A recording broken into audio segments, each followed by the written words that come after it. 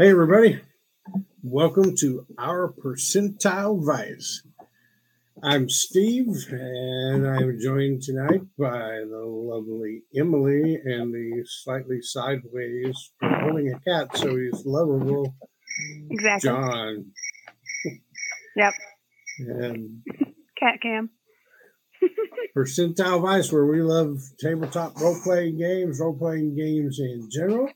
And here on Monday nights, we've been just geeking out, nerding out, talking about tabletop role-playing game stuff. Pretty excited about tonight's conversation. We're going to talk about Savage Worlds, a game system that functions as a core system that then you can Sorry. The cat was not excited for Savage Worlds. Yeah. Please, those of you who have joined us, point out in the comments and section just how strange John looked trying to get a cat off of his lap. This channel has a long history of cat mishaps. If you look back in our clips, there's one where a cat clawed down my back. Just can't have them around while we're doing things like this. It's entertaining for the rest of us. Sorry you have to go through it, but I enjoyed watching it. So, Savage Worlds, game system other than D&D, right? Because we want to explore stuff. It's particularly timely because next week we are going to have a guest on the show who is going to talk to us about developing his own game using Savage World core system. That's Table Cat Games, PV Vincent on Twitter, but we'll get into that next week. But it's cool to learn about new game systems. You know, I was for a long time like, D&D, right? Right. We got 20-sided dice. We figure everything out. And let's roll some damage. It's cool. But then we checked out Call of Cthulhu, which is a D100 system. And like, oh, this is kind of cool. Different ways of handling things. So I have new interest in checking out some other game systems. Plus, there's a lot of really cool games out there. I stand in front of the role-playing game section of the local comic and game store and just like drool over things like, oh, I want to learn how to play that. That looks cool because they do really good art and a box looks great. It must be a good game, right? Right. Let's be honest. Our foray into other game systems has primarily been you walking into a comic book store and seeing pretty book art and taking it home to your bookshelf. That has been about 60 to 80% of us trying new things. Heroes and Villains, Russell Parkway, Warner Robins, Georgia. Right. Free shout out. Shout out where I just recently picked up Blades in the Dark because we ought to talk about that one sometime. Because rogues are amazing. Yes. It's like there's one class in this. It's rogues. We got a bunch of subclasses, but it's rogues. It's cool. Anyway, we digress. Savage World. Considerably different mechanics than both Dungeons and Dragons and Call of Cthulhu.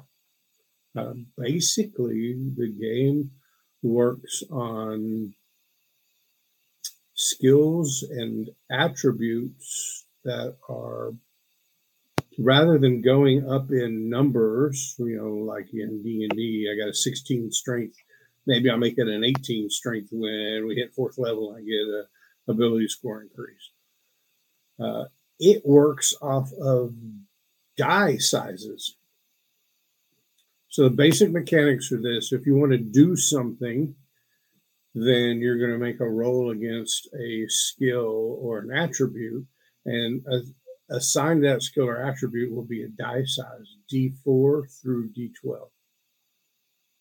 And you're going to roll that dice and try to meet a target number. Right. Similar to a difficulty class, DC. Mm-hmm. Excuse me. For most everything you do, the target number is 4. for every skill or attribute, it starts off at a D4. So rolling a D4, meeting a target number of 4, that's going to be kind of tough. Right. So you can increase those abilities through gameplay or character development, we'll talk about it in a minute, to higher level dice. So if I've got a D10 in strength and I need to make a strength check, I'll still be rolling against the target number 4. It's now much easier because I am you increased your number on the die in that strength. Yeah. One little thing I need to throw in there is there's always a wild dice. It's a 6-sided dice. So whatever you're going to roll the dice associated with your ability or your skill and the 6-sided wild dice. You roll them both and pick the higher of the two. So even if you only have a D4 in something and the target number for the act is 4, the D6 gives you an opportunity to do something with it. And one of the core mechanics of this thing is a thing, I think the book refers to it as acing, but I've listened to some live play where they call it exploding dice. If you roll the highest number on the dice, it explodes. And you roll it again and add that to your total. If you roll the highest again, you get to roll again, right? So you could actually get like a 6-sided dice, end up with a score of 22. So just so I understand that, so like let's say you have to roll a D6. You roll a D6, you roll a 6, it explodes. And then you get to roll that same D6 and add it. You roll a 5 the next time. You add that 5 to the original 6. And you've got an 11. Okay. Yep. I was making sure I understood that because it's a new mechanic. It's almost like when you critical hit, you get to roll again, second set of dice. Similar. Yeah. Similar. I got you. So, so that's the basic mechanic of the game. You have dice size that is assigned to each of your abilities or attributes. When something comes up in the game, you roll that dice size plus your wild die and pick the higher of the two. Right. If any of them max out, roll it again and keep adding it until you're done, exploding your dice. And then compare that to the target number. Like I said, for most things, the target number is 4. Like, I want to pick the lot. All right, well, what's your skill for that? Well, I got a D4 in that skill. I'll roll a D4 and a D6, and you got to get to a 4. Right? Either through character creation or character advancement, you can get higher level dice in things so you can get better. But like I said, that's the core mechanic. Roll the dice assigned to that skill, roll a wild dice, pick the higher of the two, take into account any exploding dice, compare your number against the target number. Core mechanic. Simple enough. One thing that's kind of cool, though, is they have this thing called raises. So let's say I got to make a strength check. And in strength, I got a D6.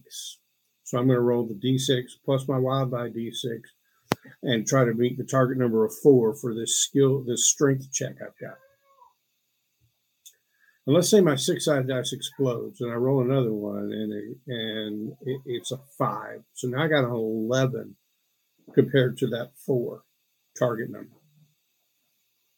Beating a number really good, you get things called raises.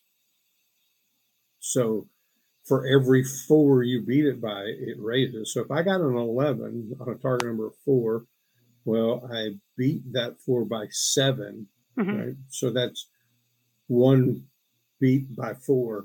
The other one was 3, didn't make it. So I got 1 raise. So raises give you higher levels of success against things. Or if you're in combat, raises give you extra damage dice to roll. So that's why it's good to really beat the target number. You get these raises. So. I have a question. Now, in the grand scheme of the people sitting here, I think I know the least about Savage Worlds, just because I have not done a whole lot of research, and I, even if I had read it, I don't retain things unless I actually do them. But I'm hearing a lot of references to poker, like aces, raises. So just wait. Oh, just wait. Did I step on a hot button? No, you keyed in early on something. John, you want to tip the hand on the other aspects that are poker-ish? So I could be wrong here. I believe I read that the Savage Worlds core system is actually spun out from the Deadlands RPG, which it's Western. So like having poker as the background of it is kind of fitting. And the initiative, instead of rolling a 20-sided dice, you will never in this system, unless you're doing something like somebody made up outside of the system, it's never going to use the 20-sided dice. To do initiative, you draw cards from a deck of cards, and it goes from ace to 2, and if there's a tie, it goes in reverse alphabetical order. So spade, heart, diamond, and club. And on top of that, they have things called bennies, which are basically poker chips that whenever I think it's a few different situations where you get them, but you can basically use them as a oh shit button or I really need this to happen here thing, and you can re-roll to hit or re-roll damage from it. Okay, that's cool. So generally speaking, every player character will start a game with 3 bennies. A benny can be used to re-roll a dice. It can be used to redraw your card from the deck when we're figuring out initiative. It can be used to lessen the impact of wounds, hits in combat.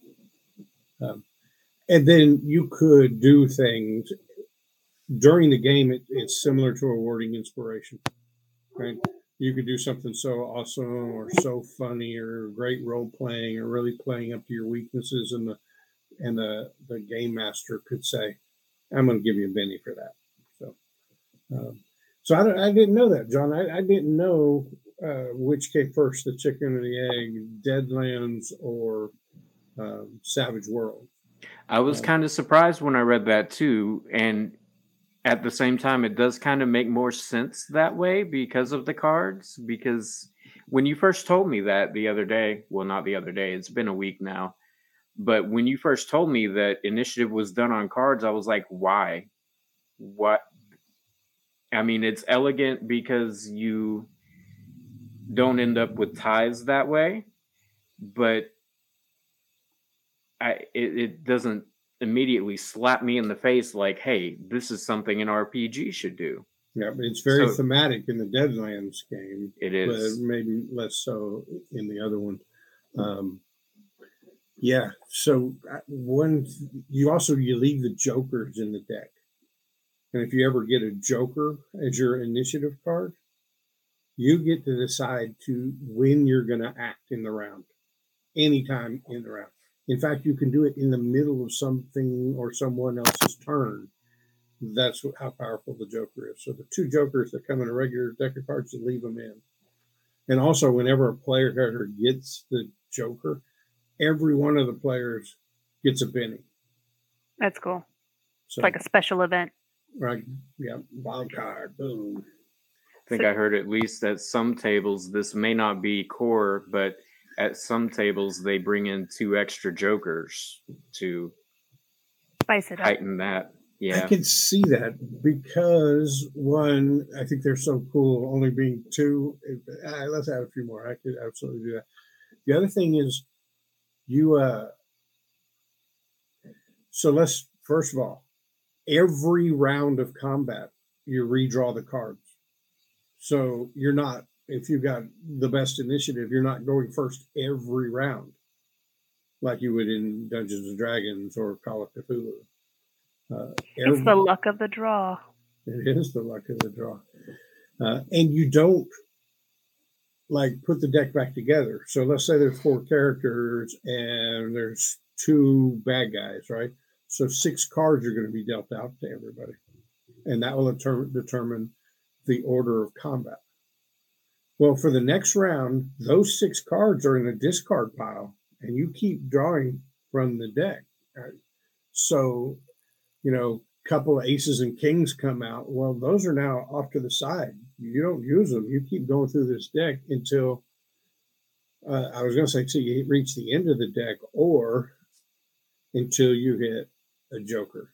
When a joker comes out, the next round, all the cards get shuffled back in. Go ahead. So I was going to say, this sounds like it's very extrapolative, but like, it sounds like it plays out a lot like a standard poker game, in the way that, your dealt a hand is the luck of the draw. And then during that round, you can ante, you can raise, you can do all these things, and then it's contesting your cards against other cards.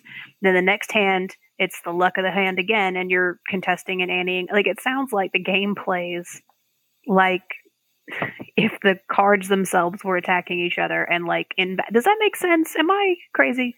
Yeah, I hear what you're saying. So I think John's onto something, because there are these pokerish themes throughout the game system. Not a lot, but they do recommend using poker chips to track pennies, and there is a deck of cards for doing it. And Deadlands is probably one of their biggest games. So whether they pulled the core system out of Deadlands and then say, hey, you can lay anything on top of this or not, or the other way around, they built it and then built Deadlands, and then in rewrites and second, third editions or whatever, then they just took some of those things. I don't know, but it's kind of cool. So overall, the mechanics, use dice sizes for your skills, rolling against a target number.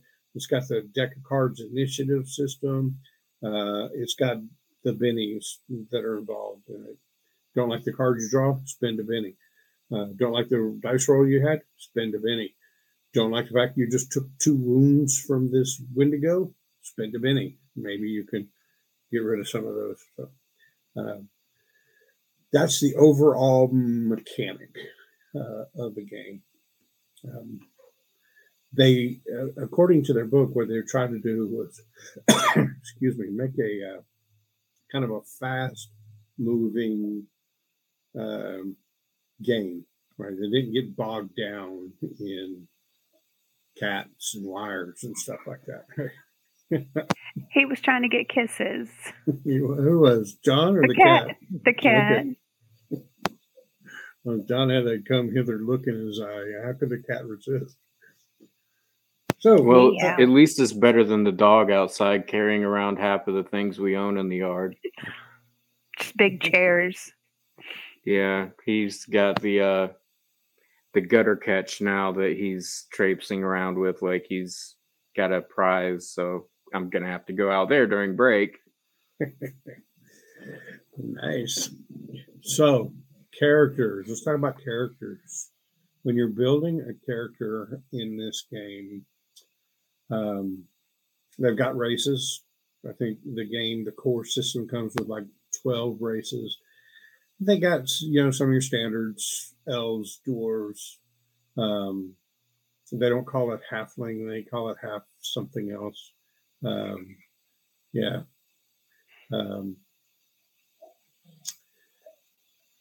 And then some stranger ones, like one based on a cat, kind of like a tabaxi, and some that are just a little farther out there. But one of the good things it does is it gives you a set of rules and guidelines for developing your own race. So if you want to develop a race, come up with a description of it.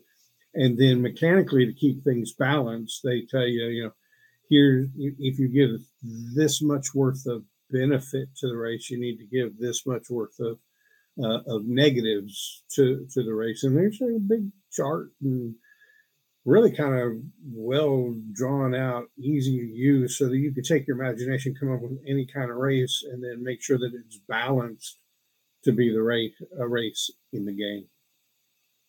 That's really cool. I know that in a lot of other TTRPGs, it can be difficult to, create new races because of the fact that it's hard to keep them balanced, and keep them from being either OP or nerfed in order to jive well. So it's nice that they kind of give you a mechanic to bridge that gap. Right. And since they're building it as a core system, right, then they kind of had to. Right. Because what world are you going to place on top of this thing? What game are you going to place on top of this core system? May drive you to some races that they hadn't thought of. So it's pretty good. So after you choose a race, then you start dealing with your traits. And two things are in your traits. Those are your attributes, which think your ability scores in D&D. Right? They only have 5 attributes, and they are agility, smarts, spirit, strength, and vigor. Right? Some of those pretty obvious connection. Right? Vigor you can think of like constitution. Strength is strength. Agility is like dexterity. Smarts is kind of wisdom and intelligence rolled together, and spirit it's probably got a little bit of wisdom in there too, but it's probably more to the effects of either using magic or being affected by magic or not affected by magic. So those 5 things, and then attributes and skills make up your traits. So all those attributes, strength, agility, vigor, those things, they all start off at a D4. All right, so make a strength check. You're going to roll a D4. But in character creation, you get 5 points to spend in your attributes. Each point will raise a die to the next level. So if I don't want to have a D4 in strength, I could spend one of my 5 character creation points and make it a D6. I could spend another one and make it a D8. And now I'm down to 3. What am I going to spend it on, right? So, I mean, you could raise each of them up to the D6 level, or you may decide I want to be stronger and I'm going to have something else be a dump stat kind of thing. Yeah. You can choose to either min-max or be more spread out. You can't go above a D12. So your skills and your attributes can only be D4, 6, 8, 10, or 12. You can't have a D20 in your stats. There are times when you can increase abilities or skills above D12, but after that, it just starts becoming pluses. So like my strength is a D12 plus 1. Okay, so then you just add pluses to it. Now, so those are your attributes. Then you have skills, and every one of your skills ties back to an attribute, similar to D&D, right? Perception is attached to wisdom, I think, and athletics is attached to strength. Well, so there are core skills that everybody has, and those are athletics, common knowledge, notice, perception, and stealth. Everybody has those start out at a D4. And then there are a slew of other skills. There's probably, I didn't count them up, but I paged through them all, over 50 other skills that you could pick from. But they do roll up nicely. And like, for instance, the shooting skill covers every kind of shooting. Are you shooting a pistol? Are you shooting a rifle? Are you shooting a bow and arrow? Are you shooting a tank? And there may be some other rules about armored vehicles, but you get my point. Shooting is shooting. So that shooting skill would apply to all of those things. And then fighting skill is a melee thing. But you notice fighting and shooting weren't one of the 5 core skills that everybody had. At character creation, you get 12 points for skills. to either increase those core skills or buy new skills. And when you buy a new one, you buy it at D4. So I got 12 points of character creation. I could buy fighting, and now I'm down to 11. I could put another point in fighting, make it a D6. Now I'm down to 10 points to spend. But you get a pool of 12 points to spend on either increasing your core skills or buying other skills. And there's a whole host of them. And then you can, again, if you're going to put it together a new system, you can just come up with skills that are specific to your world. Or leave them out. If there's no guns in your setting, you obviously wouldn't have shooting. Right, unless there were still bow and arrows in your setting, and then you'd still have shooting, but you wouldn't have it for the guns. But yeah. You might want to work that one out differently, maybe. I don't know. You could still have shooting. That's two different skills. A gun is a little different than a bow, but I don't know that if there were no guns, you wouldn't really have to make that distinction, would you? I guess not. Shooting would be the only option. Yeah, so I think this is one of when they talked about at the very beginning of the introduction to the system, trying to make a fast-paced, easy game that didn't get bogged down in stuff. And so they rolled some things. In fact, when it talks about building, coming up with your own skills or whatever, really ask yourself: do I need a new skill for this, or will it fit into one of these other higher arching ones? Em, were you raising your hand? You have something to say there? I wasn't raising my hand. I do have something to say. But we already do a lot of that, like as a DM, somebody has to do something that doesn't fit nicely into a skill. You kind of just like, that's close enough to a navigate, roll a navigate, or so it's a lot of that same skill tree for the dungeon master or keeper or whatever they call their person. And I like that. I like that it's kind of, a generalized term, makes it easier. And you're not having to spread yourself out too thin on too many different skills, handgun shooting and rifle shooting. And right. For instance, in Call of Cthulhu, right, they're different things, right?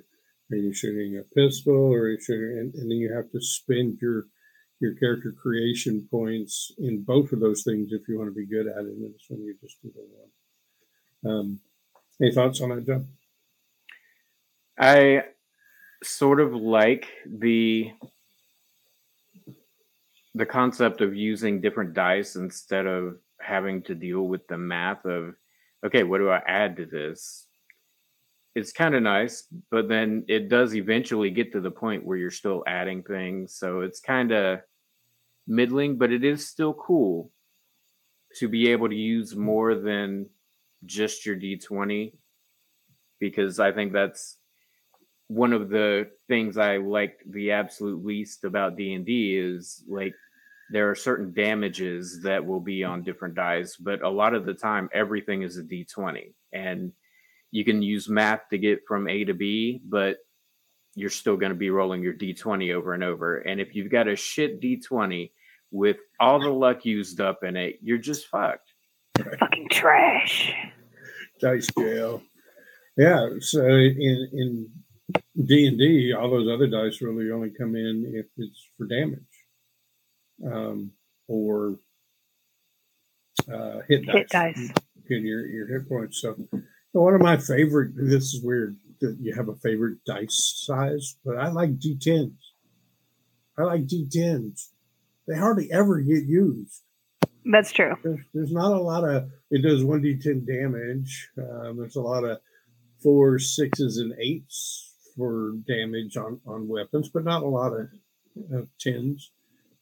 I think the DM probably uses it the most for running the 100, the D100 charts. Yeah. Here's 100 different encounters you could have in a swampland, so roll that. Or here's 100 different trinkets this guy could have just found in the store. Yeah. In which case they become percentile dice. Dice. And I have a percentile vice. Maybe that's why the D10s are my favorite. So while we're talking about skills, let me bounce back to mechanics real quick. You can try to do a skill, even if you don't have the skill. Right? So let's say you didn't buy the skill fighting and you get into a fight. Well, you still have a chance. You'll start with a D4. You'll still get your wild dice of a D6. But anytime you use a skill that you don't have, it's at -2. So you start with a D4 and you're -2. But you get that D6 and you get the opportunity to have exploding dice. So there's a chance, it's just way low. Way low.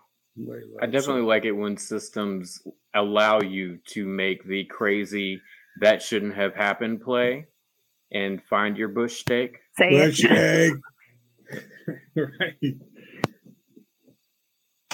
So lots of skills. There's the core skills in character creation, right? You got your attributes, strength, vigor, blah, blah, blah, and you get 5 points to put in there to try and get the right ones up beyond a D4. Let me ask you this, though. How do you feel about the mental stats being lumped in together, but the physical stats being apart? Is it a more physical-based game?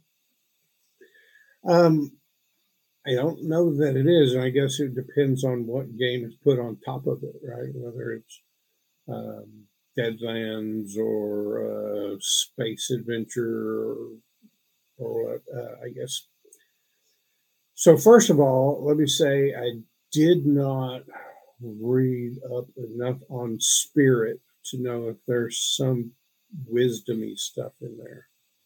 But I really felt like it was kind of more like willpower, similar to Power in Call of Cthulhu, right? Yeah. But I wasn't too upset with it, and here's why. Intelligence and wisdom, it always seemed a little difficult sometimes in like D&D to tell which one should apply in certain situations, and so rolling them all up together, not too bad for me. And I can see keeping the physical ones separated a little bit, agility and strength, right? Because they are two vastly different things. Right? You can be a weak, small thing that is incredibly quick and dodgy. But I may just be like, hey, I think I kind of like this system, so I may just be defending it for no other reason than that. What do you think? Without being more familiar with the system, I don't want to dog on it. But like you said, it does alleviate some of the, okay, you want to do this thing. Well, would it be intelligence or wisdom? Who knows? Pick one and roll it. Right. And that's never good. Like, it's always good to be able to hammer it down into one particular spot. But I do feel like strength and agility, like, while you can have like a beanpole who can nimbly make their way around things, like actual Olympic level gymnasts are fucking strong. Like probably some of the strongest athletes out there, just because like if you're playing football, you're training your legs or you're training your arm or whatever, but gymnasts, it's like all over. So I don't know. We run into some things like that all the time in D&D, right? Yeah, it's an acrobatics check to parkour up a wall. Well, but if you don't have the leg strength, there's some strength involved in that. So I don't know. Maybe it would have been good to try to figure out, is there a way to roll up? When we make up our system, we'll make sure to address this properly. All right. So there are some derived stats, like parry, P-A-R-R-Y, like in fencing thrust parry, it's a defense kind of thing. Parry is 2 plus half of whatever your fighting die is. So let's say you're at base level and fighting is a D4. Your parry is going to be 2 plus half the D4 is 2. So your parry is 4. it equates similarly to your armor class. Your parry is the number an attacker would have to beat to hit you. Okay, so like I said, most of the time the target number is 4, and for inanimate things like picking a lock or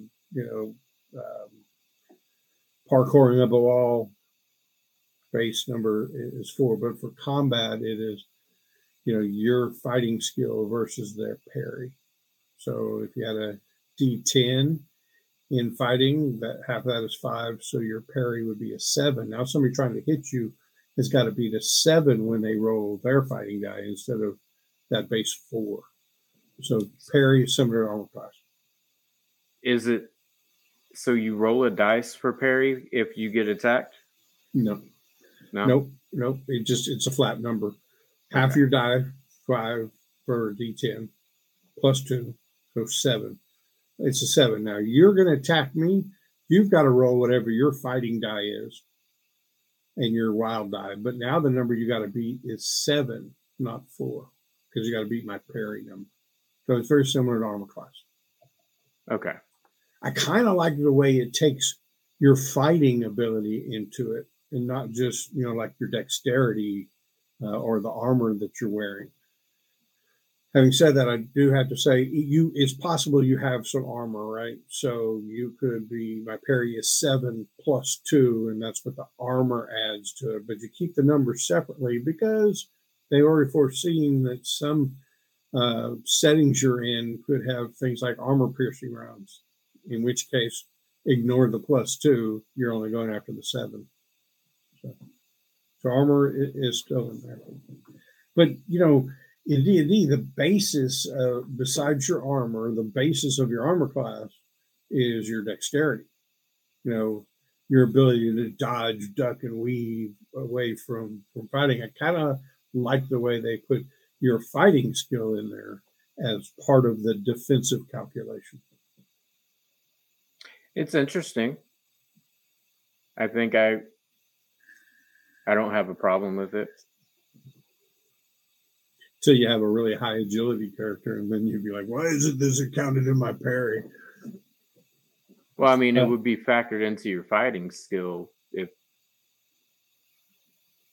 well, I guess not. You wouldn't have to, because could you have your fighting skill be derivative of your agility? No, not from what I understand, because you're using skill points to buy those dice. So you buy a D4. But yes, so every skill is tied back to one of those attributes: agility, strength, vigor, spirit, smarts. All I can tell right now is the only reason for that is you can't advance a skill past the agility or past the ability score, the attribute. So let's say your fighting skill is based on strength and you got a D8 in strength. You can't get fighting past D8. There are some rules about how you could get, like with hindrances or edges, but basically speaking, you would want to try to increase the strength skills so that any of the skills that are, the strength attributes, so any of the skills based on it can then be built up to that level. So your attribute score becomes a cap on how far you can get the skills up, which makes a little bit of sense. Yeah. Yeah, no, it does. So it's not just, dumping it in there and never actually getting better at your base skill. You have to improve that base skill. I kind of like that it's not free, too. You just because you're strong doesn't mean you're good at throwing things necessarily. You could be able to pick something up off the ground by being strong, but if you've never thrown anything, you can't go take the mound against the Dodgers and expect good things to happen. Yep, and I believe I read somewhere, since you pointed out, right, throw is a different skill than shooting, right? So if you're tossing spears, shooting doesn't work for you, but if you're shooting a bow, it does. Whereas in like D&D, hey, as long as you're proficient in the weapon, they're both going to look back at your dexterity score to see what your plus to hit is. So you were talking earlier about, was the shooting category too broad? Just wanted to point out that not all missile weapons are in there. If it's thrown, then you got to have a different skill for that. One of the other derived stats is your toughness. Think hit points here. So your toughness is 2 plus half of your vigor die. So, we talked about vigor as one of the attribute scores, similar to Constitution. So it's a pretty direct correlation to D&D there. So if my attribute of vigor was on a D8, half of that would be 4. I'd add 2 to that, 2 plus half my vigor die. So I'd get 6. My toughness would be a 6. And generally speaking, that's kind of the number of wounds you can take before going down and be at risk of bleeding out. So you're not tracking 70 or 80 hit points, and things aren't going up as fast. Your ability to take damage isn't going up as fast as it does in D&D, but it's not staying constant like it does in Call of Cthulhu, right? You could build up your vigor score and then get a better toughness. But it's not a lot of tracking hit points. Again, remember, they wanted to kind of make this smooth flowing, quick, down and dirty, right? If somebody hits you, they cause a wound. Maybe they did so good on their dice roll that they got one of those raises I was talking about. So maybe they're gonna inflict 2 wounds, right? So there is damage dice. You roll the damage, but you're rolling against the toughness. So let's say you have a toughness of 8. I did a fighting skill. I hit you because I beat your parry score. Then I roll my damage dice, and we're going to compare that to your toughness. And if it's below your toughness, you didn't take anything. If it's over your toughness, you might be stunned. If I got a raise and did your toughness +4, then it's a wound. And if I got really good and did 2 raises, maybe you're taking 2 wounds. So it's not 7 + 3 hit points from this shot and 17 hit points from that shot and tracking it down. It's really kind of condensed. Here's a toughness score. Your damage has to beat that for you to touch me. And if you beat it by a lot, then I take a little bit more damage. And then I think it's 4 wounds is what people can take.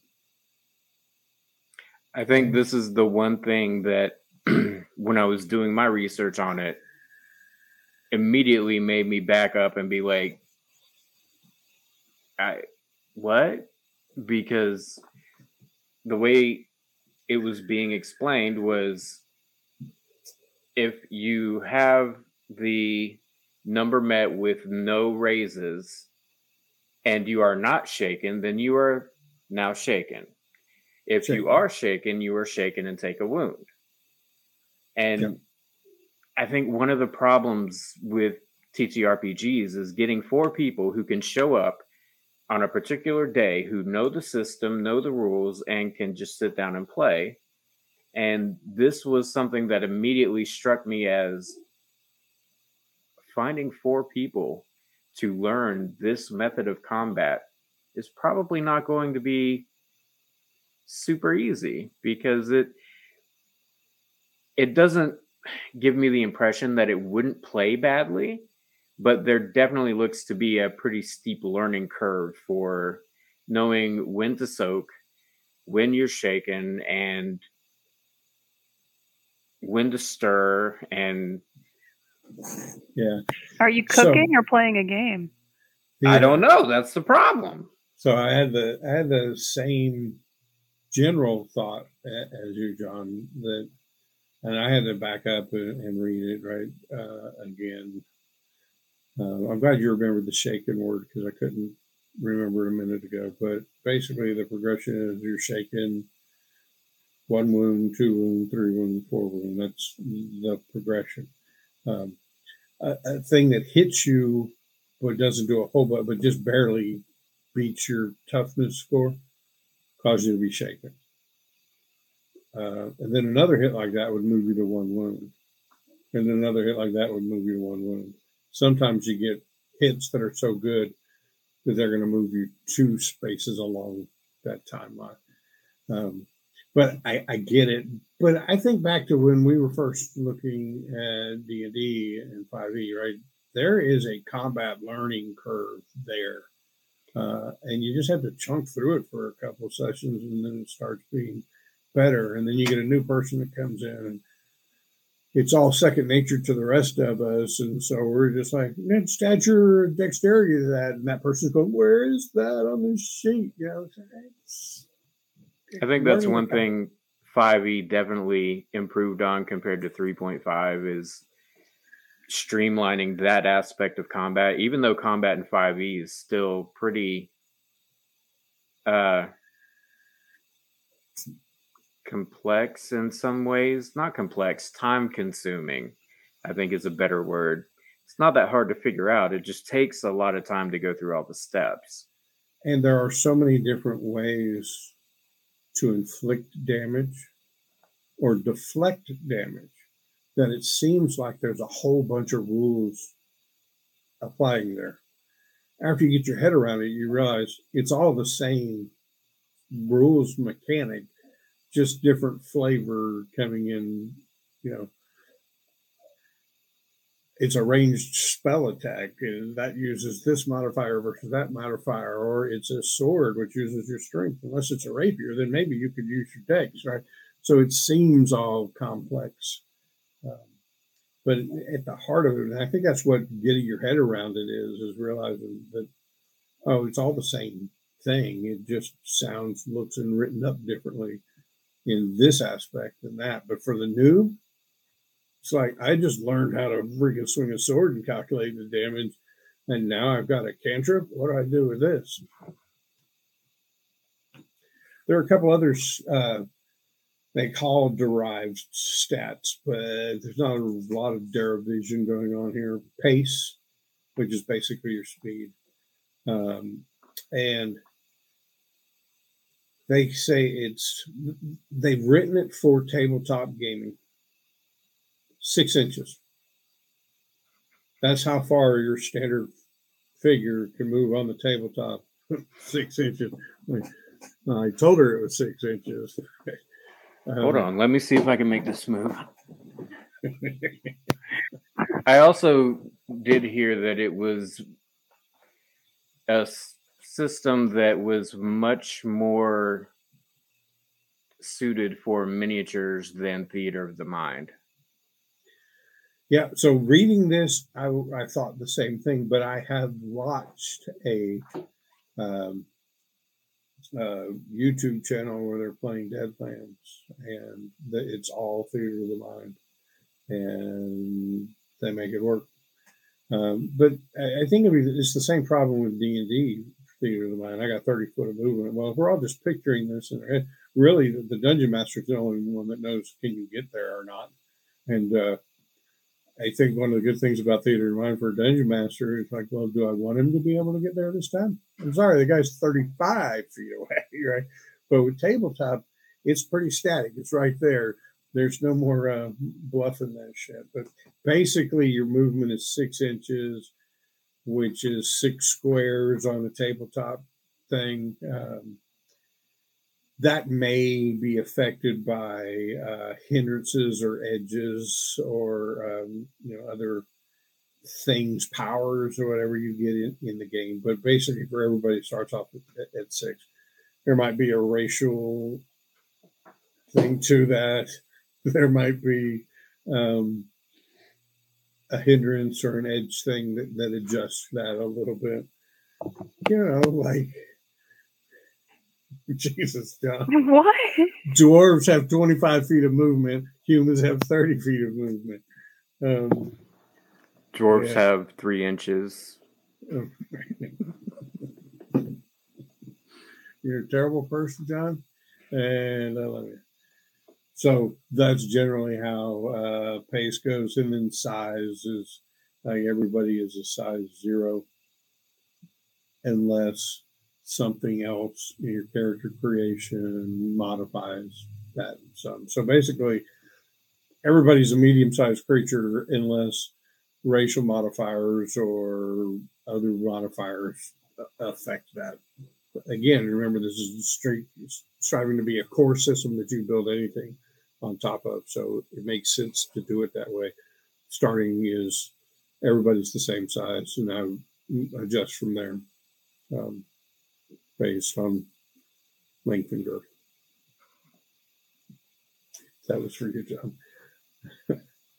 So that's basically how you figure out what your traits are, right? Your attributes and your skills. So when you're starting off with character creation, all your attributes start at a D4, and you get 5 points to spend to beef them up.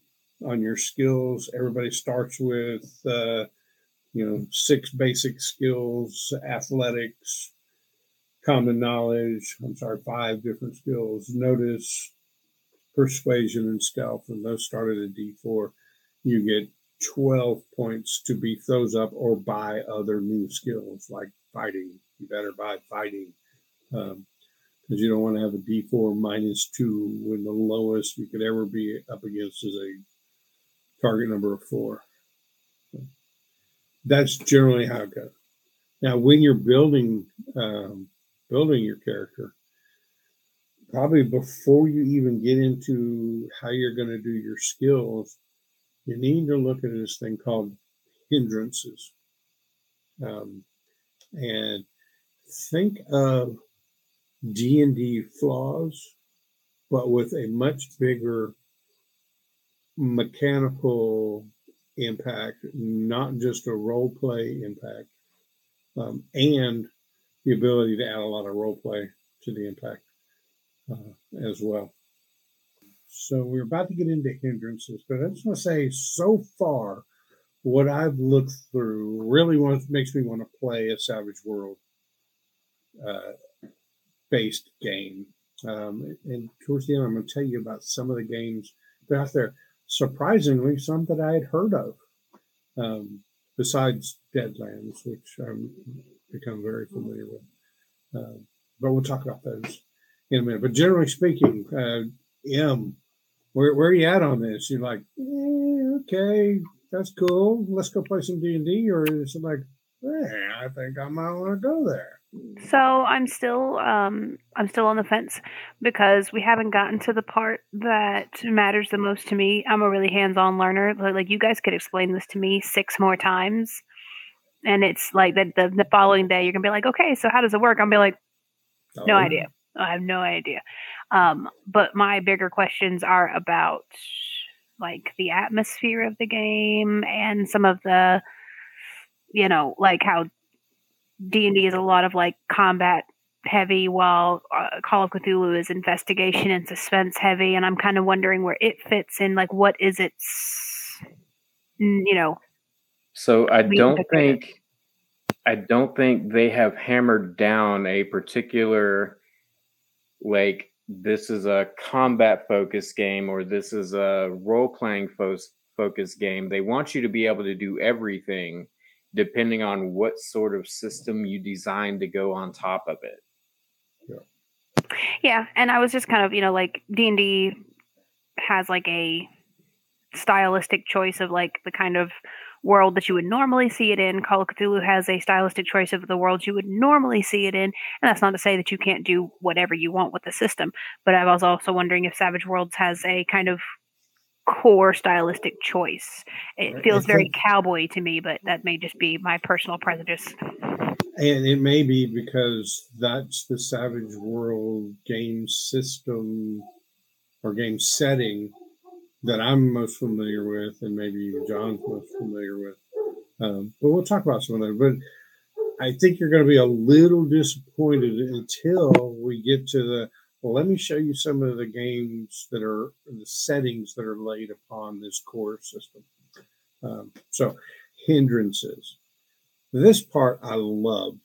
I love the hindrances because it is character flaws that matter beyond role playing, but also give you role playing capabilities. So buy the book. And I'm gonna read to you a minute. You know, I hate doing that, so I'm gonna make it look like this is just me waxing poetic and not reading, but it's gonna sound like a read. Hindrances are character flaws and physical handicaps that occasionally make life a little tougher for your hero. Some hindrances have actual game effects. Others, more subjective role-playing hindrances, help you understand and role-play your character. It's both, right? In D&D, you get a flaw if you work the backstory thing, and you get a flaw. Okay, so that's something for you to role-play. Here, hindrances may actually impose negatives on rolls or adverse effects on you in the game just by virtue of having them, whether you decide to role play or not. Here's how hindrances basically work. At the beginning of the game, in character creation, you're going to take hindrances that equal up to 4 points. A major hindrance is worth 2 points, and a minor hindrance is worth 1 point. So you could take 4 minor hindrances, or you could take 2 major hindrances, or a major hindrance and 2 minor hindrances, whatever you want to do. Those 4 points, and this is why you kind of do this before skills, they earn you points that you can spend either on skills buying or upgrading, or buying a thing called edges. We'll get to those in a minute. So hindrances and edges. So here's an example of a hindrance. This is a minor hindrance. It's called all thumbs. Due to upbringing, lack of exposure, pure bad luck, some individuals are all thumbs when it comes to mechanical or technological devices. This inflicts a -2 penalty when using mechanical or electrical devices. All right, so there's a minor hindrance that is going to have an actual in-game effect, but it gets you 1 point to spend in skills or buying edges. Here's a good example of a major one. This is arrogant. Your hero doesn't think he's the best. He knows it, right? Whether it's sportsmanship or painting, he's the best at it. Now, it goes on to explain this arrogant one. Like, if you're in combat, the arrogant one is looking for the biggest bad in the group of enemies, and like is just trying to get through the little guys to get to the big guy because he's the arrogant one that can beat him. That major hindrance has no minuses for in-game. It is all roleplay. There are a list of, I don't know, probably several dozen hindrances. Clumsy, major hindrance. Blind, major hindrance. Bad eyes, a minor hindrance, right? Blind gives you a -6 to all physical tasks that require vision. Why would you take that? Well, you can have fun role-playing that, but it also has an in-game effect. But at the beginning, you have to pick some weaknesses for your character. And you're going to pick enough that add up to 4 points. Again, majors are worth 2 points, minors are worth 1 point apiece. And then you can spend those to get better in skills or to buy edges. Just to give you a couple more, just for feel. Can't swim, minor. Clueless, major. Some of them, like delusional, could be minor or major, and you get to decide how you want to scale it. But so, like in D&D, in character creation, you get a flaw, but here you're going to get ones that actually are going to have some in-game aspects to them, negatives to rolls or whatnot, but also give you something to role play. And then that's where you get your points for edges, and for edges, think feats in D&D. So you can actually take more than the 4 points worth if you want, but you can't get more than 4 points out of it. So why would you do that? Other than you've got a concept of a character that you want to build, and you're gonna put it together for the cool factor. That's it, right? So because you're into the role playing part of it and developing this character, and maybe John wants to build a character and he wants to make him the spitting image of Nicolas Cage. Well, then there would be no flaws. I was going to say he's going to have to pick more than 4 points worth of hindrances, like can't act, minor hindrance, not nearly as attractive as he thinks he is, major hindrance. John's not going to get you a birthday present now. So, and then there are rules here for developing hindrances based on the setting you would set on top of this game system. Right? So let's say we're going to make a sci-fi setting. We could come up with hindrances that are more attuned to that setting. Unnatural fear of losers or something. So the dog agrees with me. Yeah, he's agreeing with somebody about something out there. So hindrances, negative aspects to your character, you got to take some. It gives you some points to spend to improve your character. Flaws that have mechanical downsides as well as role-playing feed. What do you think, John? I definitely like the hindrances thing. I'm pretty well versed in video games, and there are a lot of video games that do that sort of thing really well. Like you, with one hand the game giveth, and with one hand the game taketh away.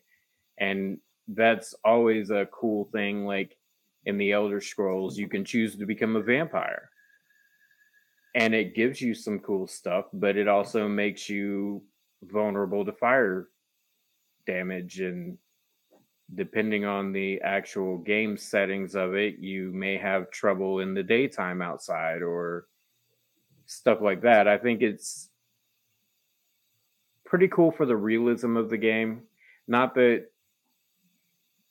like stark realism is super important in TTRPGs, but to help get yourself immersed in a character, unless you are playing just the pinnacle of something like Nicolas Cage, you're going to want to have some flaws. Right. So, Emily, you were talking about you wanted to, see where this thing would go as far as, the setting and whether it leaned more towards role play and investigation or combat. Yes. So the hindrances, forced flaws onto your character. Some of them are very role play heavy. Some of them are role play plus mechanical effect. But you got to take some of them, right? So you can't make this perfect paladin. Yeah, no, I love that. That's my jam. 5e, that's my favorite thing they've added was like the backgrounds and the flaws. Like to me, that just makes it so much, and it gives you such a good role playing thing that you can just be like, I am undead, and therefore, the paladin can sense me no matter what we do. Like I love that, and how it kind of just organically changes the way you interact with not only the NPCs or the storyline, but your players as well. Like it's great, and I'm very excited about the hindrances. I'm probably the kind of person who would take more than the 4 I would needed to, because I'll be like, this just fits. Like it's aesthetically correct. And there are some in here that are basically only role play driven, right? So you could load up a couple extra of those because it rounds out the character you're trying to build without unduly killing yourself. Now, I like them. I think it's cool. Right?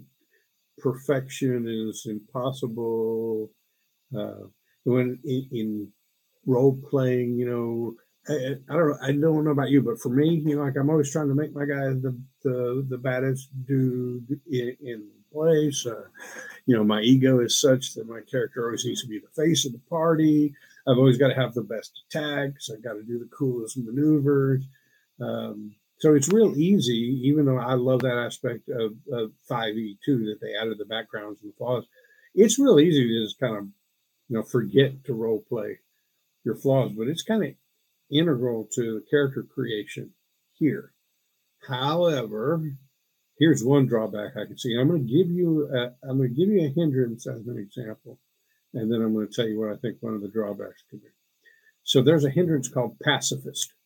It can be a minor or a major hindrance. Your hero absolutely despises violence. Minor pacifism means he only fights when given no other choice and never allows the killing of prisoners or other defenseless victims.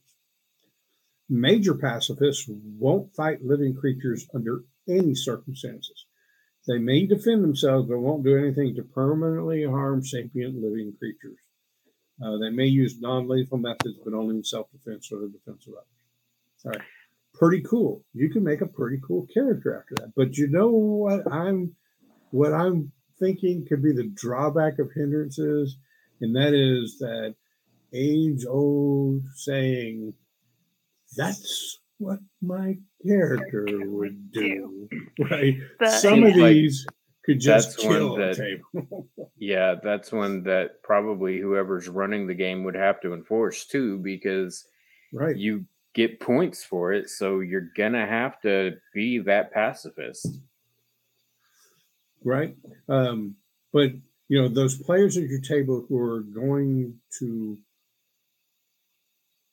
there's sometimes when it's absolutely right to say that's what my character would do.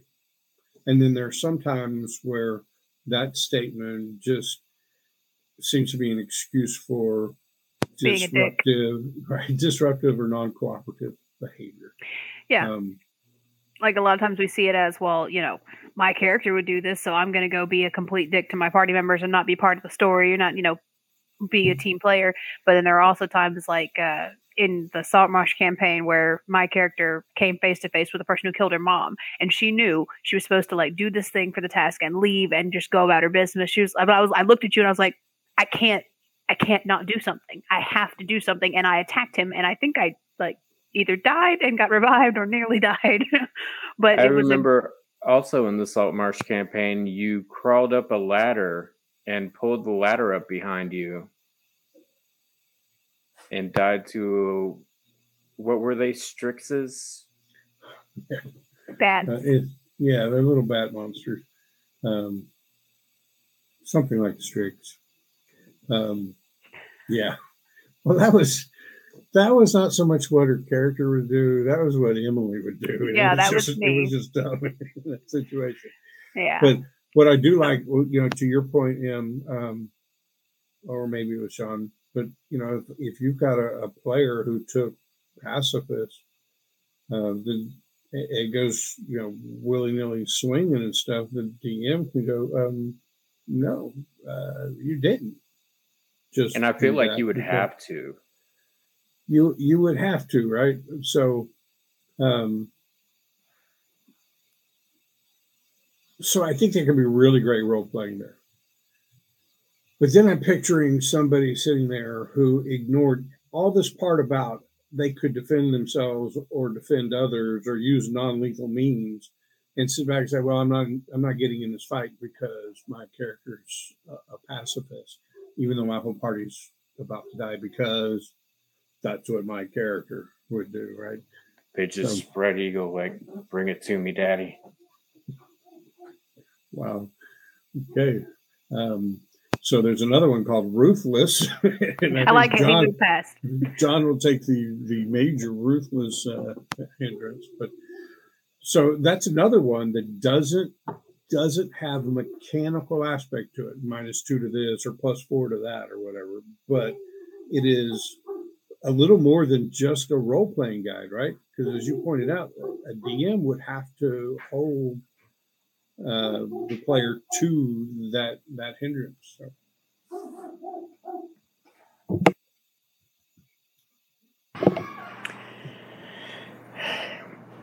Our dogs and the neighbor dogs are having a long discussion, and I apologize for the amount that you're able to hear it. We can hear it, but it's background noise. It is not interfering with my enjoyment of things. And if anybody in chat hates dogs and wants to say something bad, go right ahead. They can get the fuck out.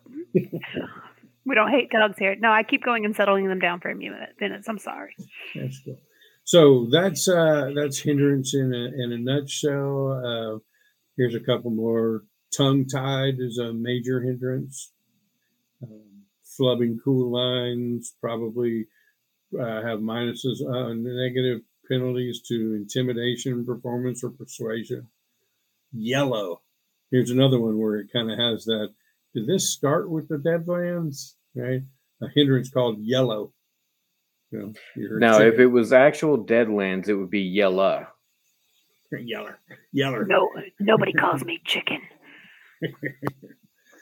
So you can make Marty McFly. You could. So those are hindrances in a nutshell. Negative stuff for your character, great for role playing, has a mechanical in-game effect beyond just role playing. Makes your character more real to me. But the other thing you get by taking those is some points to spend to increase your skills or to gain edges. So loosely correlated, think of edges as like feats. They are really what you would use to build your character. Right. So I knew I wanted him to be good and strong and everything, but there could be somebody else that has exactly the same ability scores as me and skill scores, skill dice as me, but we choose different hindrances. Different edges to give totally different looks to it. That's my dog. He's a little weird. He's British. Somebody put on the kettle. Yeah, that was the teapot. Nice. Now I want a cup of tea. Right, just a cup of. All I have is my Cthulhu mug, my thing. Nice. So hindrances are where you can really start to give flavor to your character. This is, like I said, similar to feats, but you could also think about it as class, right? This is how I'm going to kind of wedge it into a stereotype type class. You can get edges, one, from those hindrances that you use. Some races give edges, and then during character advancement, you could get more edges. They're broken up into some categories: combat edges, leadership edges, professional edges. Right, so that's where kind of occupation comes in as opposed to class. Social edges, weird edges, which is where they throw all the stuff that would be fantastical or magic-like edges, and then legendary edges. What, John? Every time I think about something being weird, it reminds me of a story from Mick Foley's book where he basically walked Mick Foley in one time. as in Mankind, and okay, go ahead. Yeah. Somebody had asked him, like, who are you the most afraid of? Expecting him to say, like, Andre the Giant or some big buff wrestler dude. And he was like, but I think it's my roommate in college who I walked in on naked on the floor, sitting Indian style, eating brownies. And I just wonder what kind of weird edge that would give you. Stoner's clarity. I think you're ready to build your own game setting, Emily. That's good. Stoner's clarity. Yeah. We all know that being stoned makes everything else kind of stupid, but up in here, everything is like crystal. But what if he wasn't stoned? He was stoned. You're not going to tell me somebody's sitting naked. How do you know? Listen to what you said.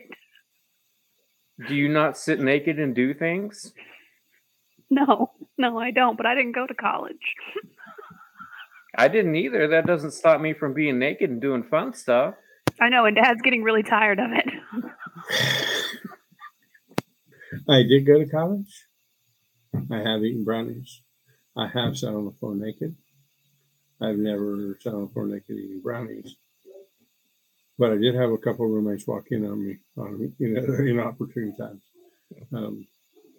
So edges sometimes have prerequisites, like maybe your strength has to be above a certain thing, or you have to be at different levels of your character advancement. And if you're going to take like the power edges, which is think spells, then you had to have taken an arcane background edge. So this is how magic would come into play. If you built a setting that had magical stuff, it is through the edges and the powers that you would set a character up to be able to use magic, and then get the different powers by having arcane background as one of its edges. But fighting edges, leadership edges, social edges, they're all in there. So it's like feats, it's like classes, it's like spells. It's all kind of rolled up in there as a base system. Then you can build anything on top of, right? So you could build let's take the Deadlands setting, right? They have a persona or type that is called the Huckster. So you can take the Huckster background, and that, can everybody just hear me knock my notes all over the floor? I don't know what to say anymore. My notes are gone. Some Huckster came and took them. Right. When you said Huckster, my brain went to Huxtable, and I just kind of went off on a weird tangent. Oh, boy. Yeah. Not Huck Finn? No. With that movie, Jonathan Taylor Thomas, back in the day? It's good. No, that's not where my brain went. Yeah, so I'll give you a couple of the edges. So, you've got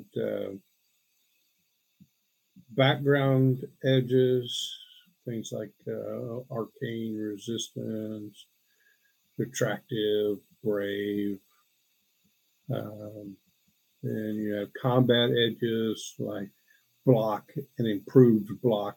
This is where you're talking about the hindrances. John reminded you of some video games where you would take a little so in the edges there's block and then improved block, and guess what a prerequisite of improved block is? Block. Particular hindrance. Block. Right. That makes more sense. Yeah, I thought you'd be right there with me. So there's brawler and then bruiser, and to get the bruiser edge, you have to have already had the brawler edge. The fighter increases toughness, an additional +1.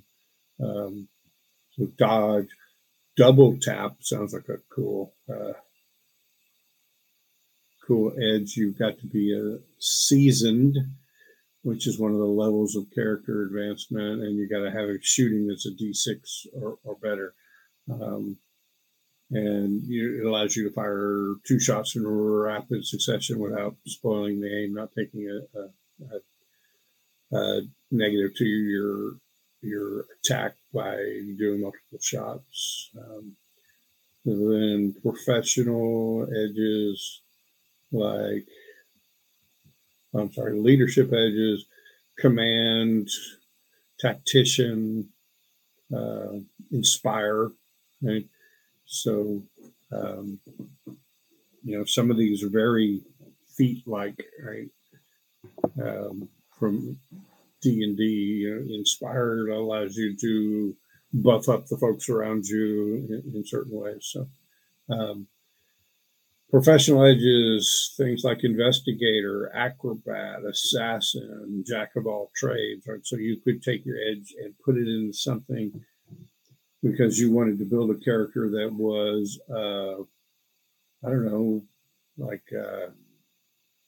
half spy, half gadget man. There's an edge called MacGyver. You got to have smarts at a D6 and or notice at a D8 and repair at a D6, right? So you have to have several prerequisites to get the MacGyver feat, and it gives you a lot of stuff. Success, you can create minor explosives, large explosives, other things. Mr. Fix-It, Thief, and Woodsman are all other professional edges. Taking the Woodsman would give you like +2 to survival rolls and stealth rolls made in the wild. So, I can keep going through them, but you get the idea, right? Yeah. Buffs for your character that allow you to build the character out the way you see it. Like everything else, this core set of rules gives you guidance on how you would create edges or hindrances particular to your world, the setting you wanted to build it and put on top of it. So like in the Deadlands setting, I know that, one of the edges they have is born in the saddle. Right? Just really good at riding horses. Can't remember a hindrance right off the top of my head from that setting, but the weird edges. So weird is a common phrase throughout here. Like Deadlands, the subtitle is The Weird West. Then they've got a setting that is based around either World War I or World War II, and it's Weird Wars. Right? So it's like you can take a setting and then add some magic to it. Aliens versus Cowboys, Deadlands. So, Emily, do you remember that perk in New Vegas where it was Wacky Wasteland, and if you took it, it would put random encounters that were like aliens and I do other crazy things in there? My brain first, like that. Yeah, I do too. My brain first, when you started saying, I was thinking about the Black Widow perk, where if you're a woman, you were like better at talking to men because you like had all these extra things to be able to kill them. But yeah, right. So just because it's more important than anything I was about to say, chat has wished Mac a happy birthday. So don't forget. I saw that. I will. You're probably going to hear most of what I just said because I had my mic way up at the. No, we can hear you. Yeah, we can hear you just fine. You could literally have that mic at your forehead and we can hear you. And it either says a lot about my mic or a lot about my voice. I'm not the reverberation chamber up here. That was not called for. Your voice comes across a little shinier up there. So I think the hindrances and the edges are really where your setting can influence the game, right? I mean, I could draw a map and say we're in the West and here's a little town and there's the marshal's office. But adding the hindrances and the edges to it can start to make it feel more like the Wild West. And adding the weirdness to it can make it feel more like Cowboys versus Aliens or whatever. So I don't know. What do you think, Emily?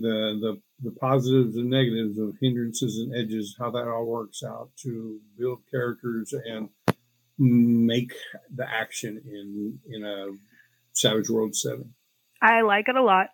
I think that it's nice that one of the things that I don't like about D&D is like the backstories that come with like these built-in like choose your things. Yeah, you can go through and pick your own flaws and your own bonds, but they don't necessarily jive well. I like the fact that it's not constructed so seriously. Like I can pick and choose hindrances and they don't conflict with each other. They just kind of build. And the only thing about edges, which I mean, I like them quite a bit. To me, they sound like a very cool mechanic, is that every time you've said it, all I can think about is making like an edgelord rogue that just like, and every time you've said edges, my brain went edgelord. And that's all I want to do now is just make like this super edgy, flawed rogue. So, but no, I think it's great. I think it's a really cool way to kind of cherry pick personality traits and how your person fits into the greater world without sacrificing, like, you're going to be less strong, you're going to be less smart, which is a lot of, like, in D&D, there's a lot of that where, you know, if you don't have a lot of strength and you're not going to have these skills and it takes that away from you, you can be smart and still have a hindrance that'll allow you to not be good with mechanical things. Like, it doesn't tie back to everything has to fit into your skill points and your ability modifiers. It allows you to kind of have that. And earlier, I didn't get a chance to say it, but y'all were talking about, John brought up how all of the like cerebral skills are kind of pulled together. And I wanted to say, like, I thought that it was actually really cool because, like, the three people sitting across the screen are all intelligent people. But if you put the same problem in front of all three of us, probably only one of us is going to figure it out, right? So measuring intelligence is really biased. It's probably not going to be me, I'll be honest with you. But so making intelligence kind of more vague means that you can be smart in certain aspects and not be a genius. And I think that that's a really cool mechanic, whereas strength is strength. And while it's applied differently in a lot of ways, you know, you either are strong or you aren't, but saying you are smart or you're not is far too linear for what intelligence is. And I know that's like way far back an hour ago, but I didn't get to chime it in then and thought I'd chime it in now. Yeah, you're not fooling anybody. You walked outside, the dog whispered that brilliancy to you, and you came back in here and presented it as your own idea. Yeah, Gov is wise beyond his 13 years. So how about you, John? What are you thinking about the hindrances and edges as a way to build out your character and how it works in a mechanical stuff? Yeah, that thing. I'm a big fan of feats. Like, that was one of the things that in 5e I find lesser than 3.5, because in 5e you have to pick, are you taking the character or the ability score, or are you taking a feat? And it felt like in 3.5 you were going to get them feats anyway, so you were like shopping around like, ooh, what if I got this one? I could do this, this, and this, and planning out your build, right? Mm-hmm. Yeah, I'm going to take that at 4th level, and then at 8th level, I'm going to take this one, and now I'm going to be a badass. Yeah. A lot of the time in 5e, you really want that ability score until you've maxed out your primary and sometimes the secondary too. So a lot of people don't end up taking feats, so it's kind of wasteful to put a lot of thought and effort into it. And I kind of like that this sort of includes it from the get-go. And when you advance characters, do you get new edges and new hindrances, or are they static? Yeah, so that's the next thing I was going to talk about right after this. So let me do one closing piece on the hindrances and edges. I like that this system is not class-based, but gives you these things that if you wanted to make a character focused on a particular profession or ability, that you could do that. But like in Call of Cthulhu, you can kind of spread the wealth around and be good at several different things and make a more well-rounded character. Granted, D&D allows you to multi-class, but it's just not the same. It's not. I really enjoy the non-class based games too. I'm finding that I think that's the one thing I don't particularly like about D&D. The classes seem pretty limited, even though they're bridging gaps by putting subclass features in such a way that they're not particularly limiting, but by that same token, you're going to have to buy 5 million books to be able to have all of them. But yeah, when you think about D&D, right? If there was a version of D&D that was not class-based, they could take all of those things that your class gets at 3rd level, 5th level, 6th level, and your subclass gets at 4th level, 7th level, whatever they are, right? And they could just lay them all out there. And similar to, one of those big skill trees you see in a video game, you could just add different things. Now, some of them will necessarily have prerequisites, right? I couldn't grab freaking spell sniper if I didn't have something magical ability. Spell casting abilities. Right. So I didn't choose that thing, but you could just open it all up and say, here it is. And you could take these wild ass paths through the traits and features and skill advancement. Just using what D&D already has. It would just be a small work of figuring out which things would we now need to tag prerequisites to, and how should they be weighted? There are some things that maybe you could bundle a couple things together, and there are some things that this is what you get, but it's good. Yeah. So, and I think games that don't have classes spend more time talking or thinking about where prerequisites need to be. Now, D&D does have prerequisites, but it's like a particular feat is prerequisite is being a gnome. Here's another feat, and a prerequisite is being a spellcaster. But you could just open it way up. So non-class based games.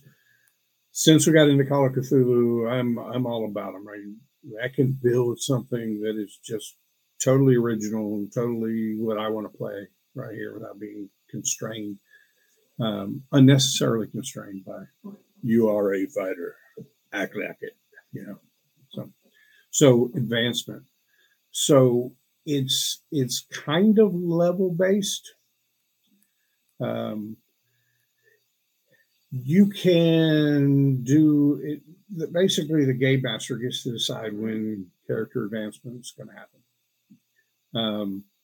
Now you can set it up to where there are milestone like things. So if you set up a campaign, you can say, when they get to Bumgarden, then they're going to have an advancement. When they get past the ogre, they're going to have an advancement, whatever it is. Or, the book suggests, hey, if you're doing a one shot, maybe give a character advancement halfway through. If you're doing a short campaign that's going to be 10 sessions or fewer, maybe doing a character advancement after every session. And if you're going to do really long campaigns, and maybe do them after every 3 or 4 sessions or longer, if that makes sense. So they left a lot of leeway there, but I think you kind of got to, if you're building a core system that you want to let folks build off of. But when you hit character advancement, it lets a character do one of the following. But remember, no trait can be raised past a D12. But so on advancement, you can do one of the following: gain a new edge. Right. So your question was about edges, right? So when you advance, you can go grab a new edge. You can increase a skill that is equal to or greater than its linked attribute. So you remember I told you before, like a skill based on strength could never get higher than the die level of strength. Well, in character advancement, you could take one that's equal to it and bring it up. But remember, you only get to do one of these things. So gain an edge or increase a skill that is equal to or greater than the attribute that it's linked to. Or you can increase 2 skills that are lower than their linked attribute. Or you can increase one of your attributes by die size. So you can take that D8 strength and make it a D10. Or you can permanently remove a minor hindrance. And along those lines, you could actually save up your advancement and wait till the next time and use it to remove a major hindrance. Now, I really like that because you got some options, but you don't get to be good at everything. The last one I didn't particularly care for, but that's because I like the hindrance idea so much. And by using those hindrance, you got points to buy edges.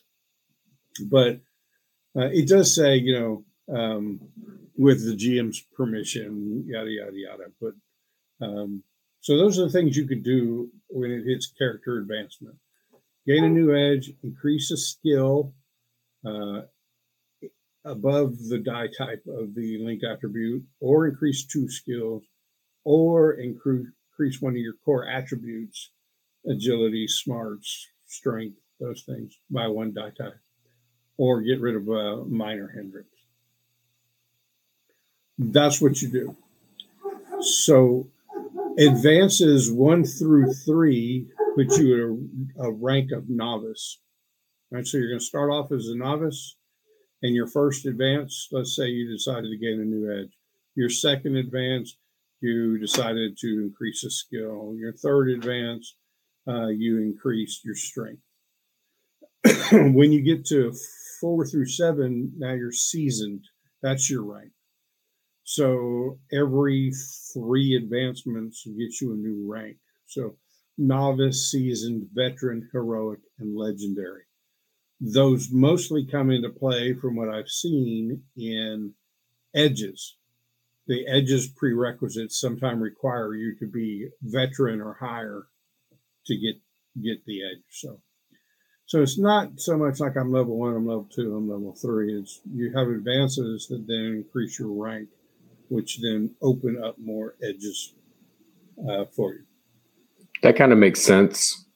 Going back to the removing a hindrance, I can see where, like, let's say you took a minor pacifist and throughout the course of the gameplay, something happened, you didn't go for the kill when you could have, and then whoever you spared comes back and causes all sorts of trouble, kind of the Batman and Joker dynamic there. I could see it being pretty cool for roleplay when you level up to be like, okay, you know what? I'm no longer a pacifist. It's time to whip some ass. Yeah, that's a really good point. And so now I'm maybe not as against it as much. I think if I was running this game, I would put a rank requirement on it. Maybe. Like you couldn't remove hindrances until you got to the rank of veteran. So in the novice and seasoned at the beginning of the game, you got to deal with your hindrances. But then after gaining some skill and some experience, I could see where narratively it would make sense that you're now able to overcome some of your hindrances. What do you think, Em? No, I agree. I missed part of it because I was settling down the dogs, but I like the progression of it. And like I said, I missed a little bit in the middle, but John will fill me in later. So, every time you advance, you get to do one of those things, increase something, get a new edge or whatever. Every 3 advancements, you go up in a rank. And the ranks are, you start off at novice, and then you go seasoned, veteran, heroic, and legendary. Right. And from what I've seen, those matter the most in, they are often prerequisites for some of the more powerful edges. Like you want to get this edge, you have to be at least a veteran. Yeah. So. I like that. I mean, because some of the feats in other game systems, while they're a little more accessible, you don't have to be legendary or anything like that. They also, it feels like there's a lot of feats that are just kind of useless and they're not very tailor-made to your character. So the fact that you get to add on to your edges or remove a hindrance really helps you show character development, not just so much, I have this magical ability now that I can know the direction and time of day and make the DM really irritated every time I ask about it. So I think that's a really cool way of showing kind of the level up system. Yeah, I kind of like it too. And I like that. So to me, it reminded me of like spells, right? And this is a ninth level spell, right? Just because I'm a magic user doesn't mean I get to have that spell. I got to build up to a point where I'm strong enough or capable enough to have that thing. So Right. having that aspect, but spreading it out to a whole bunch of different things. And again, so first of all, there are dozens and dozens of hindrances and edges in the core rulebook. But again, guidance on how to create setting specific guidance, session specific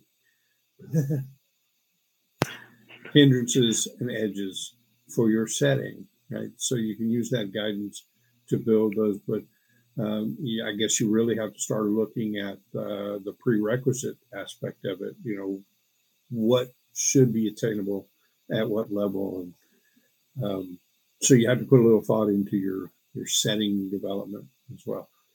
So in a nutshell, there's a lot of stuff we could have gone over, right? Right. I believe I even saw in the core book some rules on vehicle chases, which Nice. Big fan of chase rules after getting into Call of Cthulhu. So there's that stuff in there, and there's a lot of other nuances that we didn't go over. I just wanted to hit, the general aspect of it. Your skills and your abilities are based on dice sizes. The higher the dice size, the more likely you are to successfully do something. You have hindrances and edges to build out your character. You go play the game. You roll your dice. The better you are, the higher a dice you got. You do stuff. You accomplish things. You kill things. You solve things or whatever. And then you advance and you can get better in your skills or your abilities or get new edges or even get rid of some of your hindrances. So overall, I like it. It's a core system, right? They did a pretty good job of giving you those hindrances and edges that and skills that could apply and should apply in any setting, and then a smattering of skills, edges, and hindrances that could apply in like a futuristic setting or whatever. But then they left most of that for the development of those other settings. So I put a link in chat to Pinnacle Entertainment, which is the publisher of Savage Worlds, and I think the link I sent will take you straight to the different Savage settings. Right, right next to the core rules, Deadlands is there. So the Weird West. Number 3 is Rifts. Rifts. So we had a discussion with a guy on a stream not too long ago about Rifts, and it sounded cool. Like, well, I had no idea. Now, I don't know if Rifts was always a Savage World game or if they took Rifts and applied it to this core set of rules, maybe for simplicity or whatever. But hey, we heard people talk about Rifts. We're like, that sounds cool. We got to play that sometime. You can do that through Savage World. There's one called Holla, an Appalachian apocalypse setting. Oh, that sounds fun. The apocalypse in the Appalachian Mountains. It's got the cover art is like these miners and a big factory, and that sounds really cool. I'd be rolling a D12 for play banjo. Right. This ain't your part of town, boy. You ain't from around here, is you? There's a superpowers companion. If you wanted to do a superhero thing. East Texas University is a setting, and it's basically, from the look of it, think Eldritch Horror, zombies, or whatever attacking college the school. Zombies. Right? College zombies. Pathfinder for Savage Worlds. One Ripper's Resurrected, and by the look of it, it's like steampunk Victorian England setting. Flash Gordon. So now you go comics and sci-fi using this core system. The Last Parsec. Weird Wars, which to me, based on the helmets and the emblems, looks like World War One. But then that, what is that, a Maltese cross on that tank? Might be World War II. I don't know. Deadlands Noir.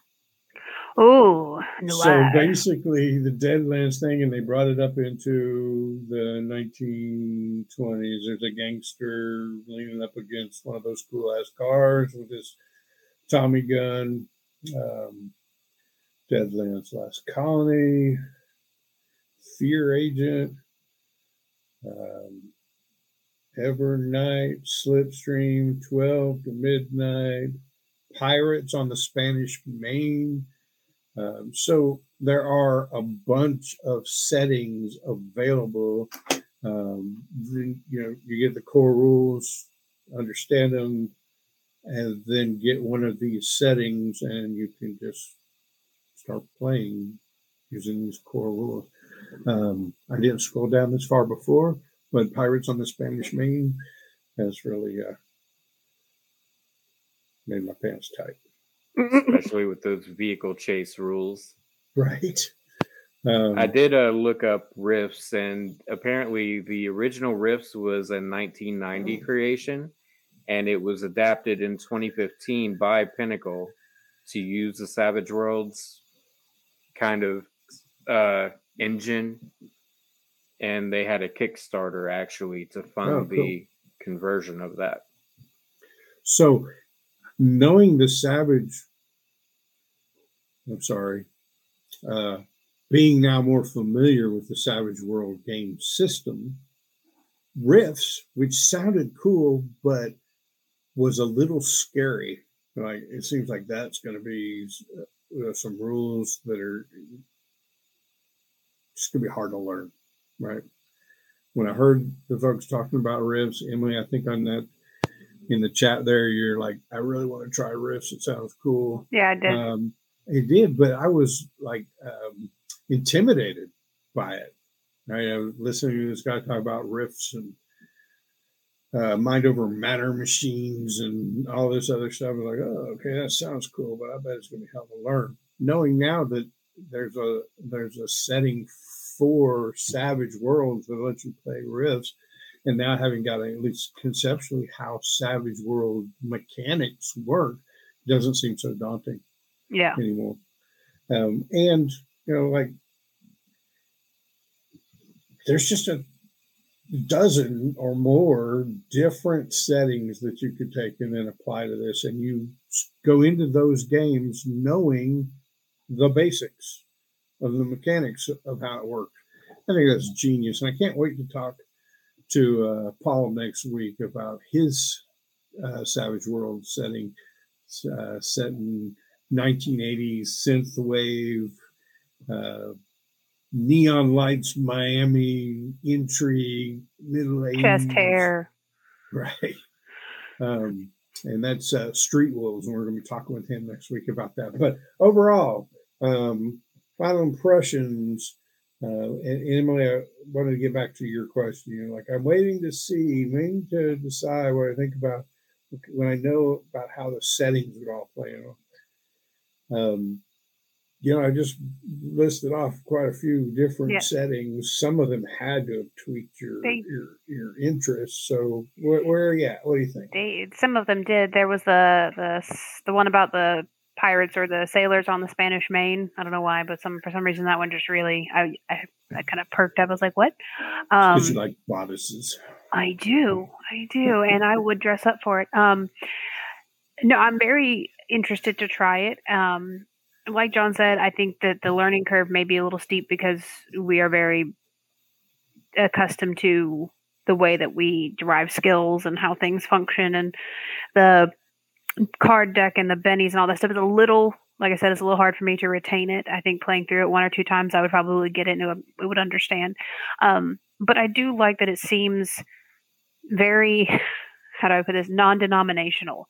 Like D&D, no matter how many times you try to put a new skin on it, it's going to feel like high elf fantasy, like no matter what I do, right? Call of Cthulhu, you can put spins on it, but it's going to feel like 1920s noir suspense thriller kind of thing. So far, I've been trying to kind of ferret out where this sits, aesthetically, and it doesn't seem to have one, which is super cool, which means that there's all these versions of it that really cover so many areas. And so if you learn the base mechanics, you can, John can play a Western and we could do, something super steampunky, 19 whatever's for you. And then I can go and be hacking space terminals out on a spaceship and, in a matter of weeks, back to back to back, all using the same system. And I like that. I'm very excited to get a chance to play it and to roll up a character and deal with the hindrances and the edges and really see how distinctive you can really make your characters. Because I know we've talked about this before, like there are certain things in other RPGs where a rogue is a rogue is a rogue. You can skin it different ways, but it's a rogue. This without classes, where it's just hindrances, like how starkly different characters are going to feel from one another. I think that's really interesting. So to your desire, I have 2 rules light scenarios, one-shots for Savage World. One is in Deadlands, so it's the Western thing, and then we've got the Jump Start that just came out for Street Wolves, which has a quick scenario in it as well. So now understanding this, I think we could put together a little, 3 or 4 hours we all spend together and work through one of these one shots. So I'd really like to do that. I would like to do that too. Yes. John, thoughts, Savage Worlds and the different settings that can be laid on top of it, and the mechanics, and just it's new, it's different. What do you think? It's definitely interesting. I don't want to say I wouldn't want to play it because it's complex, but it is definitely looking at it like, but that's mainly in the combat. I think the combat is a little bit frightening to me, but like Emily said, once we get in and are actually playing, it's probably going to be like riding a bike. I think the aesthetic of having the cards and the poker chips might be a little odd in some settings, but I'm sure either those settings have their own thing that they do instead, or you just don't think about it. Yeah, so the book will tell you, poker chips or whatever, right? So if you were in a sci-fi setting, maybe it's, I don't know. Plasma batteries. Right, plasma batteries or something like that is what you use for that. I do know from looking at the Pinnacle Entertainment site that, you can use any deck of cards, but you can also buy the Deadlands deck of cards, which has, a really cool look to it. They look like really old cards that you'd see in a Western movie with, whiskey stains on them and blood stains on them. And so aesthetic. Yeah. So I suspect that some of the other settings have thematic decks that you could pick up with them. But again, any deck of cards work as long as you haven't thrown away the Joker's yet. I also think the price being $10 for the base rules is really good. Like a lot of the big hurdles people have to trying a new tabletop RPG is, well, it's a $50 book or it's a $30 book, and having for $10 you can pick up the PDF is pretty cool. Yeah, I think I got it on sale from Drive-Thru RPG, the core PDF, and I think I got it for $7.99, but it was normally $9.99. I do like hardbound, so if we play this into something that we like, I'd probably, fork out the dough and get get a hardbound version. I think it was $50 for the hardbound with the PDF, and that doesn't seem quite so bad. It's not like D&D, where if you buy the hardbound book, you're not getting the PDF. You're going to have to buy it again on D&D Beyond, and then probably again on Roll20, and you know.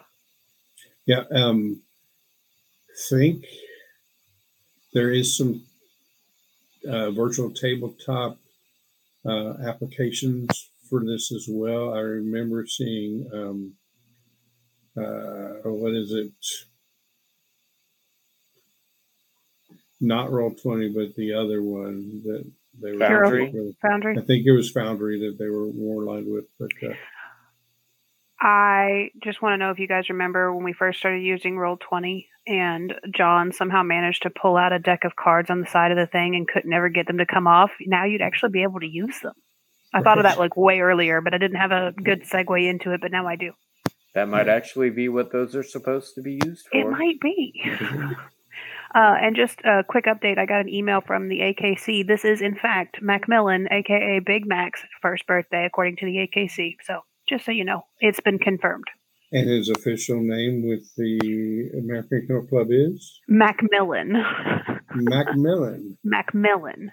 We don't ever call him that. So you're going to have to get him a spouse. Back in the 70s, there was this great husband and wife detective show called Macmillan and Wife. Yeah. We normally call him McAdoo. McAdoo. Big Mac. Big Mac, Macadoodle. He has like 1,000 nicknames, but I'm pretty sure he's gay. So. Okay, well, good for him. Just saying. We're inclusive. Chat did point out, C. Honadel, Chonadel, I believe we determined it was the right pronunciation. Chonadel. Y'all are so disrespectful. But, that is what she put in there. She phonetically sounded it out as Chonadel. She did. There is a record of that on the interwebs. He can bring receipts. But she says Dolly Parton going to kick some ass in her high heels and hair. Right. So in the Deadlands game that I watched on YouTube, there is a set of characters in it that are based on like saloon singers, saloon girls, and it's pretty cool. So you can do anything with it. And you got an official happy birthday for Mac from Hannah and Honadel out there. So yay! I'm going to play Jolene. So, hey, I enjoyed talking about this tonight. I think the one thing I really like about it is, in order to talk about it, I had to learn a little bit more about it. I skimmed over it all and looked at it and thought, hey, this is a cool system. I've watched it being played and wanted to be interested in it. But for prepping for tonight and really getting into it, I'm more excited than ever, for one, to play some of this, but two, to talk about Street Wolves next week with Table Cat Games when they come on to tell us about their new Jumpstart. So y'all join us next Monday night from 6 to 8 as we actually take a look at a setting that was done by an indie creator. And he says it's really easy to become a Savage Worlds licensee, right? So that means he gets to sell his game with the Savage World emblem on it and whatnot and put it out there. So if you like content creating and world building, I think Savage Worlds could be a great core system for you to express your creativity. And we'll talk to Paul about that next week. Closing thoughts, John? I would like to note that it is currently, I believe, pay what you want on DriveThruRPG, and on his itch, it is part of the Ukraine bundle that they have going on there. So if you are like me and kind of an 80s kid and you've raised your 6-year-old to really enjoy the classics of the era, like I Think We're Alone Now and Unskinny Bop, then maybe you don't need us to talk about it. You can go on over there, hit it up right now. It's called Street Wolves. It's spanking new, and it's worth a nice little checkout. It's also available on DriveThruRPG. Did you already say that one, DriveThruRPG? I think I noted it in the beginning. Yeah, I'm not sure if it's pay what you want or... That's my understanding.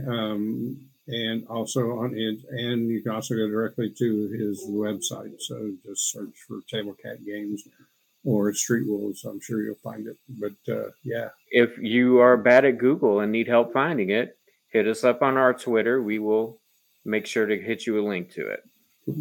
Emily, closing thoughts? I'm very excited about this game system. I am super stoked about next week and getting to talk to him about his system and really just getting to dive into his world and what it is, because like I said, that's a really big piece for me of game systems is like the pieces. So I'm really excited to get to hear about what it is. And I am not an 80s child because I am not ancient. And therefore I don't know anything about the 80s except for weird hair and neon colors. So I'm excited. All right, so I'm not a child of the 80s. I'm a young adult of the 80s. Turned 18 early in the 80s. Technically, you're a father of the 80s. That is true. But I can tell you from my current vantage point, I miss the crazy hair. Well, yeah, I think you're a little biased. Yeah. Man, you would look so bitchin' with a mullet. Dude, I've got pictures somewhere. Hey, sure thanks everybody for joining us. We are Percentile Vice. You can find us on Twitter at Percentile Vice. You can find me on Twitter at Rick Stevens PI. John is Bobby37. Did I say that right, John? You did.